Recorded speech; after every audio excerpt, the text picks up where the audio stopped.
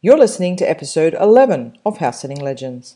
This episode is proudly brought to you by House Carers, the longest running international matchmaking platform for house sitters and homeowners. Go now to housesittingworld.com/carers to get 10% off your membership today. You have arrived into the world of House Sitting Legends, the place where epic tales are told and pearls of wisdom flow freely. Join us as we meet those going above and beyond the call of duty, caring for homes and pets across the globe. Welcome to the House Sitting Legends podcast. Immerse yourself in the wonders of international house sitting and unleash your inspiration for freedom and world travel. And now your hosts, Nat and Jody. Hi, welcome along to today's episode where we are talking, I guess you could say, just down the road from here in Mexico to Guatemala, but also to our fellow Antipodeans. So one of our Southern Hemisphere buddies from that extra state of Australia called New Zealand, I believe. Is that right, Martin? Ooh, yes, that's not a good start. We'll let you off because we're all in this sort of Antipodeans abroad kind of scenario now. So We all love each other now. Thanks for inviting me. Pleasure. And it's always about those friendly little jabs wherever we can get them in. So it's really special talking to Martin today for two reasons, because here he is representing the solo male house sitter, but also the fact that you've actually been doing this. I think today you are taking the record. You have been house sitting the longest out of everybody we've spoken to. So 8 years, is that correct? 8 years. Literally, I can give you the date. It was June the 22nd when I started my first house sit back in New Zealand in Auckland region. Wow, that's very, very cool. Very cool. So 8 years. Then I'm going to have to push you on the spot. We can do this with a guy. We can't do this with a girl too easily. But so does that mean you started in your mid-40s? I was 46. Okay. There you go. There you go. Good guess. Thank you so much. Because we're just about there too. Well, that is, I'm not. So basically, I've given you a bit of a rundown. Martin's actually been a member of the Facebook group, the House Sitting World Facebook group, for a long time now, and has contributed some amazing tips, tricks, and advice to people travelling, particularly around Central America. And, you know, is that mainly where you have been house sitting, or have you been, you said you started in New Zealand, but you've had majority of the time recently in Central America? Literally in the last 36 months, I've spent 30 of them between the top of Mexico and the bottom of Panama. And I've now done 4 sits in Panama, 1 in Costa Rica, 1 in Guatemala, and I'm due to go back to Belize shortly to do another one that I did last year. So yeah, this is my territory now. Excellent. So you're house sitting on your own, but you do have a girlfriend from Colombia. Did you meet her in Colombia or in Panama? Was it? No, we met online. Oh goodness, we met online 6 years ago, and when I was traveling 3 years ago through Mexico, it was just that was the right time, and I paid for her a ticket. She wanted to meet in a neutral country. And we met in Panama, spent a great month traveling together, since when she's decided to stay on in Panama. And so that means Mohammed has to go to the mountain a lot more to see her. I want back down the next month, and I already have a couple of people in a local neighborhood near Panama City that I will be doing house sits for down there. So it's starting to work out. Very cool. So she goes with you on the house sits then when you're in Panama, but she hasn't been to any of the other places as yet? Less so at the moment. She has her own life as well, and she's working, and it isn't always convenient for me to be running her into the city at ridiculous times in the morning. So we're still negotiating how this thing works, but it's always good to see her. That's my main draw card for going to Panama. That's great. Very exciting. And how have you found house sitting as a single male? Like, obviously, now you've got a ton of experience under your belt, so obviously it's not difficult at all, and no doubt many, many contacts throughout Central America. But when you first started, and which was many years ago now, and house sitting actually hadn't really probably kicked off as much as it has now, how did you find it getting started? Well, at first I signed up with a local agency in New Zealand, in Auckland, that was operating, and am I allowed to mention names? Or? Yeah, absolutely. Sure. I think they're just called homesit.com, and they operate like a little franchise. They're mostly in Auckland, but there are little pods in other parts of the country. And I started doing house sits through them, applied with references and police check. And as you do good sits for people, they obviously think, oh, well, we'll get this guy back again. I've lived on my own pretty well a lot of my adult life, and I've been a homeowner, I've been a tenant, I've been a landlord, and now a house sitter. So it comes fairly easy for me to turn up at a new place and go, okay, what do we need to do here? Get the rules clear with the owners, and just implement them, take responsibility. I've never thought about it that, I'm a single guy doing house sitting. I don't think of it like that. I just think, if something needs doing, you do it, or you contact the tradespeople that they've left you a list of, or often you can contact the homeowner directly if there's anything that you can't work out, or if that's their chosen method, contact us first. Yeah. And I have a story or two if we have time, that there was one opportunity that I really had to operate something on my own, and it wasn't an easy thing to do. Well, I think that's probably a good time to mention that, because I believe from what you sort of shared with us briefly as well, some of these original experiences, and it's certainly been in our case, where those original experiences where you're having to deal with different things that maybe are outside of the scope of the normal sit, and if the communication's not there or what have you, all they do is just help you set your future boundaries, knowing exactly what you need to communicate and clarify with the homeowner before getting started. But I think sometimes, and tell me if you disagree or not, but I think sometimes you need to almost be thrown in the deep end to really help identify those things. So if you can tell us about one of your first experiences where, I guess, that communication thing became prevalent to you. Yeah. Okay, yeah, it was a relatively early one, I'd say 5 or 6 years ago, in New Zealand, in a rural area. Nice family, nice home. They had a lot of rescue animals, mostly cats, very old cats. And they were, they're their children, they're the family. Anyway, this couple, I did a good job for them, and they invited me back a second time. The main issue of care was that their oldest cat, a 17-year-old cat, was diabetic. I'd never heard of a diabetic cat before, but I have now. And this cat required insulin injections twice a day. So I was able to visit the family first, and we checked it out. He demonstrated and was very happy that I could take on the house sit for them. Well, on the second time, this aged cat started having, I guess it's hypoglycemic or hyperglycemic reactions. Right. And I had to have direct contact with the vet to administer extra glucose or whatever it was to try to balance these. But the poor cat was starting to go up and down every day. And I was not able to have contact with the owner at this time. They were in the middle of a cruise in the Atlantic somewhere. And but they knew the situation. They were realistic people, and they said, look, if ever Fluffy the cat does, hit the brick wall, we trust you with our vet to do what you believe is the best to do. Yep. Well, quite early on in my house-sitting experience, I had to therefore activate to euthanize the cat. Not me personally, but yes. So I contacted the vet, who was not far away, and he knew the family, knew all the animals and their history, and he came round and did what was necessary. Then, of course, I had another week to wait before the owners came back, before I could even tell them. So you have to sort of get, oh my goodness, how do I broach this? Do I let them get in the front door and settle down and tell me about it? So you just have to play that by ear. But it was a comfort to know we're all mature adults. They'd mapped everything out in fine detail, super details.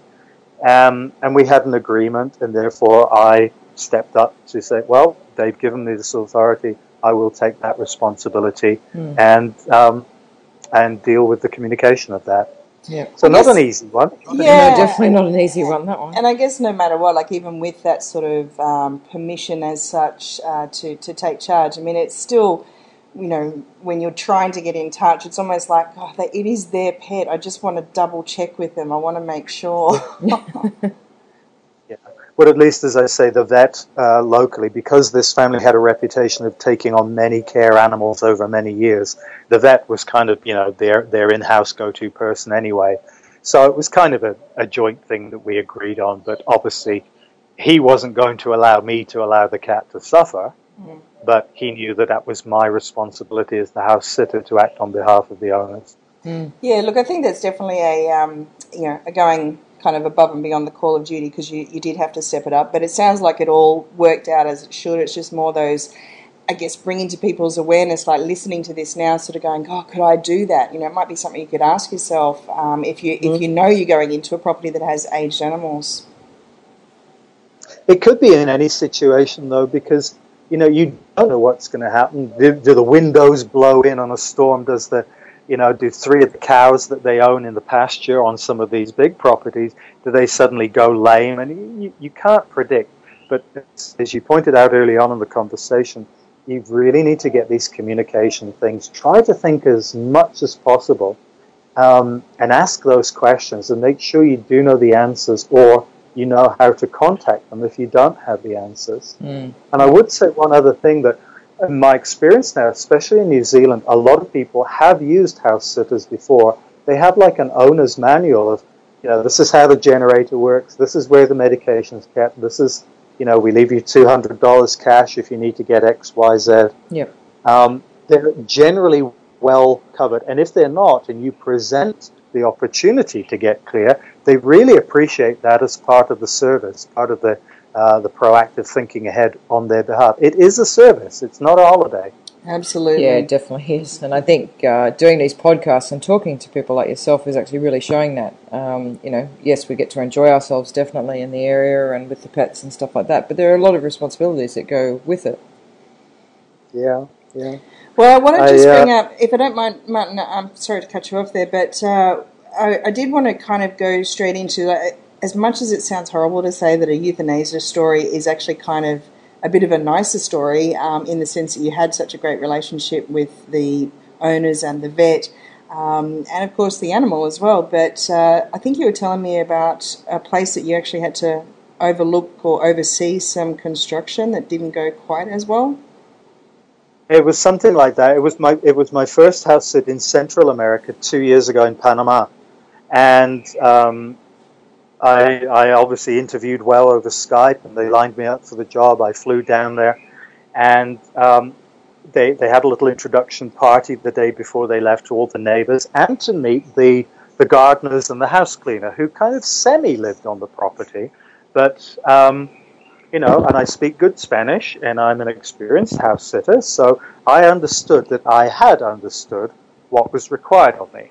And the homeowner told me, well, our gardener comes in at 8 o'clock, he starts work at 8 o'clock, he finishes at 3 o'clock, Monday to Saturday.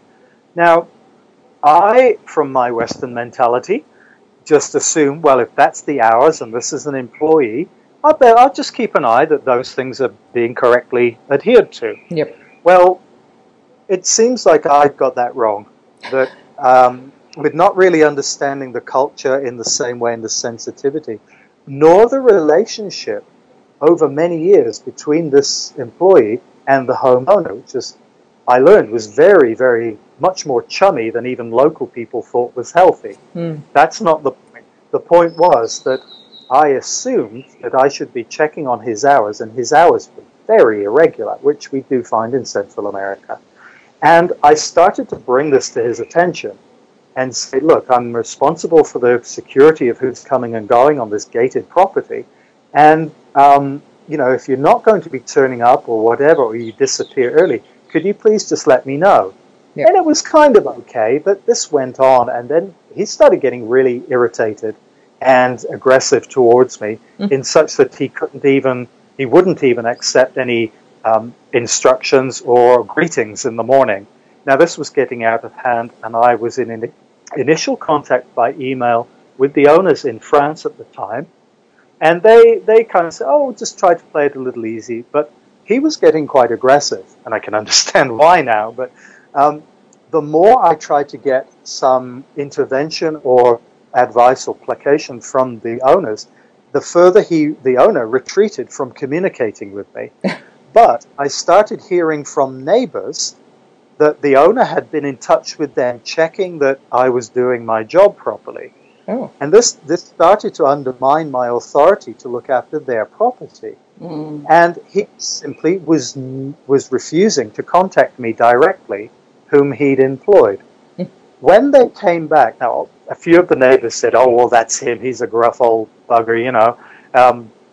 But nevertheless, I'm employed by him to for 3 months to take a lot of responsibility. And I was really uncomfortable that I couldn't win either way here. In the end, when they came home, he refused to communicate with me. He wouldn't look me in the eye. He was like a sulking teenager. And I'm not saying that because, I'm always self-righteous and he was wrong. I clearly overstepped the mark and got some things wrong. But the difficult thing was I couldn't rectify it in action.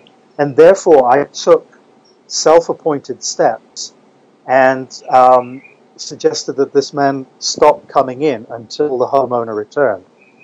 And that was, of course, potentially cutting off his income, ruining his, losing face, potentially damaging his relationship with his boss. But nevertheless, something needed to be done. And I took that decision, and I had to eat a little humble pie at the end of it. And I've learned immensely. I've now done 6 more Central American house sits. I've got more into the mindset. I've allowed myself to become less rigid. But nevertheless, you've got to communicate and don't make assumptions. That would be my advice to myself if I were doing this again. Don't make assumptions that they want you to play boss over these people. Yes. Yeah, that's right. There's always some really deep relationships between some of the stuff, because sometimes I guess particularly we're experiencing Mexico here, and we've only ever been in Costa Rica as well, but they have these kind of like deep, almost family type relationships at times. Yeah, mother and father. Yeah, and it's kind of difficult. I mean, we had a couple of people talk about in the group where they've gotten to a house sit and they might actually have a staff member, whether it be a maid or a gardener or somebody that actually lives on site with them. Yes. So that question was sort of put out to say, who else would be comfortable with this? And it's kind of like, well, Nat and I personally wouldn't. I mean, we don't mind if somebody comes in like once a week to clean or do the pool or whatever, but to have somebody there all the time, I'm not sure that I'd take on that sort of sit personally. I almost did one in Costa Rica. That's true. I was lined up to do a month there. When I got to the sit, the lady had been having second thoughts and was not able to go away. She lived in a very small house, but she said, well, you're welcome to stay for a week or two. I might go away for weekends. And we agreed on paying a little for food and electricity. But this is a person I just don't know, and I'm living in a matchbox with this person I don't know on their property, with their routines and, the way they like things done in the kitchen and the bathroom and the soap here and the toilet roll there. And after a week, I was going crazy because it was in a remote area as well in Costa Rica. And, sometimes you think, oh, I'll do the house sit because I'm saving money on rent. But other times you think, no, this is just not appropriate. This is a house share with a stranger in their property, and this does not work for me. So I won't do those. Not all places are set up for couch surfing. No, definitely not. That's pretty much what it was. With the best intentions, there was no malintention or anything. It was just a difference of routine and manner. Yeah. And I know that I'm always on their property as a guest of theirs, and if something isn't going comfortably, it's my responsibility to change that. So. Yeah, definitely. But I think you raise a good point, because it's not unusual to have staff to actually manage on a house sit. Many places will have housekeepers or gardeners, pool cleaners, that sort of thing. So you are, I think it's natural to assume that you'd take over as the kind of quote-unquote boss. Yeah, definitely. And I guess that's something to clarify with the homeowner as well. To what extent does that exist? Yeah, the relationship. Do you come in and just make sure that if they have any problems, that they can come and see you? Other situations, I've been given mountains of cash to pay the 2 or 3 visiting construction workers every day, and there, you're playing boss, definitely boss fella in this case. They come and they line up and they'll take their cap off and respectfully ask for their money every day, and that again is a totally different experience. So, and this is mostly in Central America. You can expect that. I'd say almost certainly you're going to have employees coming on the property, and you need to be able to interact with them and make sure that you understand that relationship with them and the owner at the same time. Have that conversation with the three of them. Well, that brings me to, you said you do speak Spanish, and obviously that's been a huge benefit for you dealing with all of these house sits for the last 3 years around Central America. Did you learn Spanish back home, or have you learnt it more since you've been in these areas? I learned enough to be dangerous. I learned enough to get started and be traveling 3 years ago. I felt confident enough.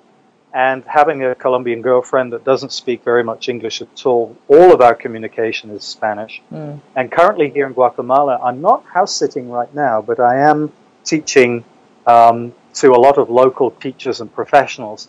And the more I'm in that environment, the more I'm having to use my Spanish. So it's half and half. I started in New Zealand, but obviously being over here now, I dive straight into it. So it's very useful. I do know that you are TEFL trained as well, so teaching English as a foreign language. But it sounds as if, like particularly living on the ground, that you'd be very capable of teaching Spanish to sort of fellow Antipodeans, putting our hands up first. I can certainly do that, and I'll certainly help you with your pronunciation, girls. That's probably what we need. Hasta luego. So with a very Aussie accent. Dos cervezas, por favor.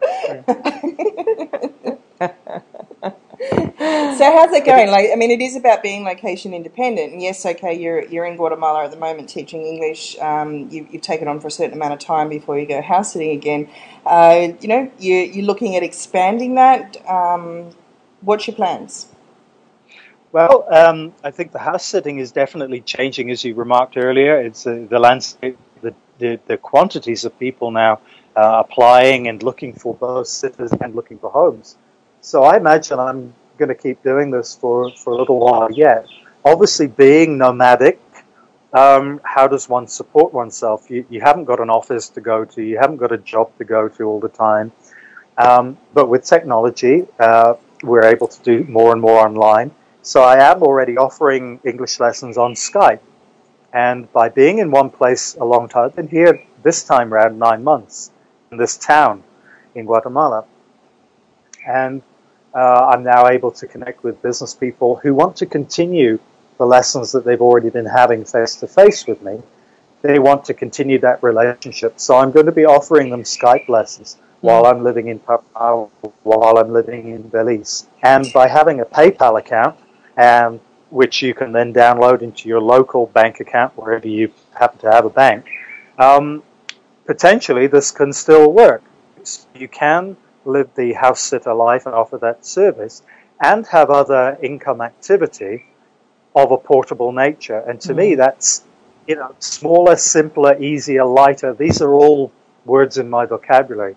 You need to have like one bag. Well, I need to have one bag, one laptop, and something easy to move around with. Yeah. So that's what I'm going to be exploring in the coming 3 to 4 months. Can I take this to the next level and continue teaching and building the networks online that I've been building here in one location? Fantastic. Yeah, that's awesome. Yeah, it's, as you say, having those qualifications. And a lot of people look into English teaching and stuff like that because it does provide such a good income for people as they're travelling around. It's a really good option for people. I do have to ask, though, if you're travelling predominantly through Central America and stuff, how are you going with visas? Are you still having to abide by just tourist visa timings there? Mostly none of it is actually visa stuff because a lot of these countries will give you, for example, here in Guatemala, you get 3 months, 90 days. Although that does extend through, that's 90 days in Guatemala, Honduras, El Salvador, and Nicaragua. They act as a group. Ah, so interesting. Okay, I didn't know that. you would have to, for me, if I've done this twice now, you can do a visa run to the border or an entry permit. The nearest border to me here in this part of Guatemala would be the Mexican border at Tapachula. Yeah. Other people go to Belize. Then you've definitely left the group of 4.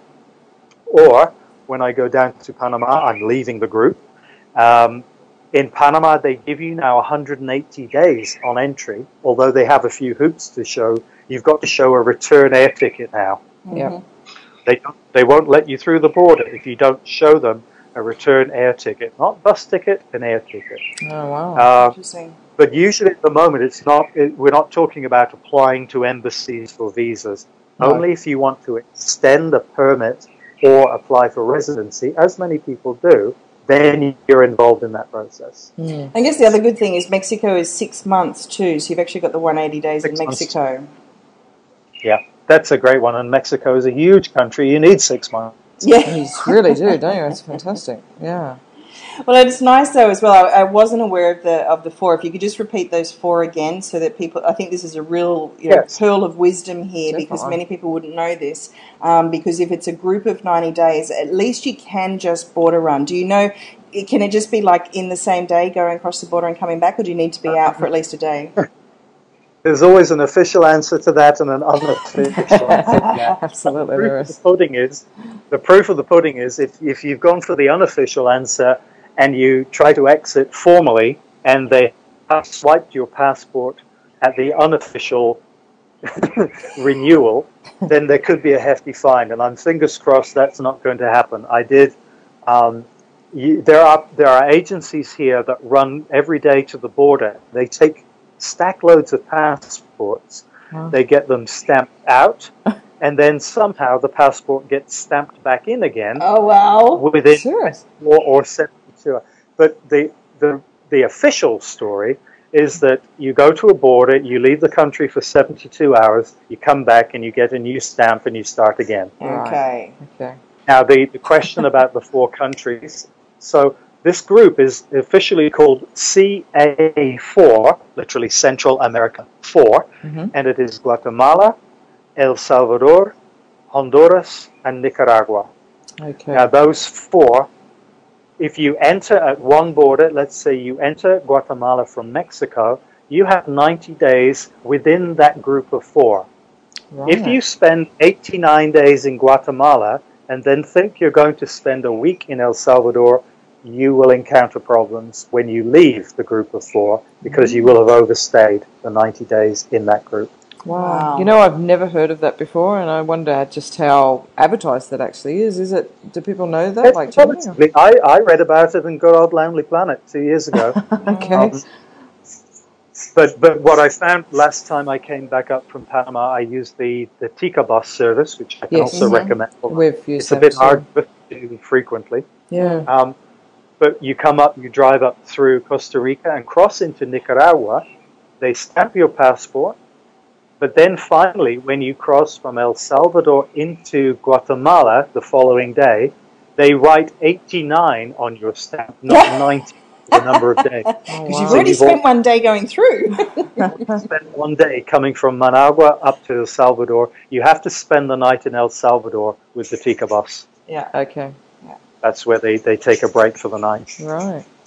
Well, this is all very That's interesting. excellent. No, Yeah. thank you so much for sharing that information. It's really important. Very cool. Well, to get in touch with you, if anybody, I guess, does want to learn more about either teaching English, particularly through Central America, or even maybe just get a little bit of friendly Spanish lessons, then go along to your website. And Martin, your name is spelled Martin, so it's martinhousesitter.weebly.com.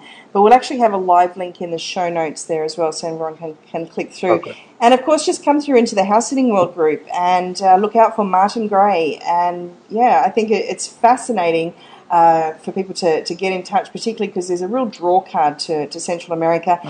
What we like the idea of house sitting for people that may be listening to this, particularly homeowners, because if you're wanting to leave your home wherever it is in the world that you live and you're thinking about maybe, Central America might be a a place of retirement or somewhere you'd like to go and experience as an expat, then go and do a house-sitting job first. Get house sitters in at home first and check it out before you go and sell up everything and land in one of these countries thinking, oh, this is, the place that I want to be because I had a vacation here 10 years ago for 1 week. I think you really need to kind of get on the ground and experience it a bit more.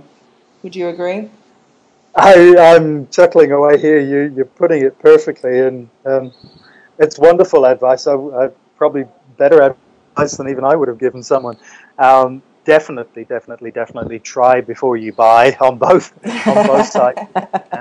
And I want to just pay some acknowledgement to you girls too, because I've only been a member of your forum on Facebook for a little while, and I think you're actually raising the whole game here, because as more people start to look at house sitting, firstly as a couch surfing kind of alternative, or I've even heard that in New Zealand now many people are looking at it because they simply can't afford a rent. Yes. Wow. And they're starting to look for house sitting as a rent opportunity, which totally changes things here. Now, I think it is important that homeowners, anyone listening to this who's a homeowner or thinking of engaging a house sitter for the first time, you really have got an enormous range of choice of people out there. And I think what Natalie and Jody are doing here is really raising the profile of the quality of service of the people that homeowners need to choose from to trust with their home, their security, their employees, and their animals, their pets, everything that's important to them. So thank you for the work you're doing and the professionality that you're bringing. This interview, these services are all another level of what's happening in the house sitting forum. Yeah, thank you, Martin. Thank you so much. I feel it's important too to honour people like yourself who really do take their house sitting very seriously. It is your livelihood and your lifestyle, as it is for us and so many others, and we do take it very, very seriously, and I think it's important for homeowners to know that. We are out there and we take care of homes and pets just as much as the homeowner does. And I think we also have, there is a bit of that kind of collective reputation that we're maintaining here. We definitely don't want to have one of our quote-unquote peers going and doing sort of the wrong thing by somebody, because it reflects badly on all of us. So, yeah. It works both ways. We've all remember the old days of the car salesman, the insurance salesman, and the double glazing salesman that I grew up in England years ago. We don't want house sitting to become this. I don't know. Maybe I'm speaking out of turn here, but I want to see the level of professionality and service to the fore all the time with what we do as house sitters. Because if there aren't houses to sit, if nobody trusts us, we're out on a limb. We only get to live in these great places because people need quality service. They're not in the giving free holiday business. We're in the caring business. Yeah. And it's a very different perspective. So, just encouraging anyone listening to this who's even thinking about starting to house sit, raise your game, step up. Offer service, be professional, get references, do good work, and keep raising the rising tide lifts all boats. Yeah, definitely. Well, Martin Gray, I think after 8 years and your absolute pearls of wisdom just then, and I really think you've hit the nail on the head about what house sitting is truly about, which is service on both sides of the fence.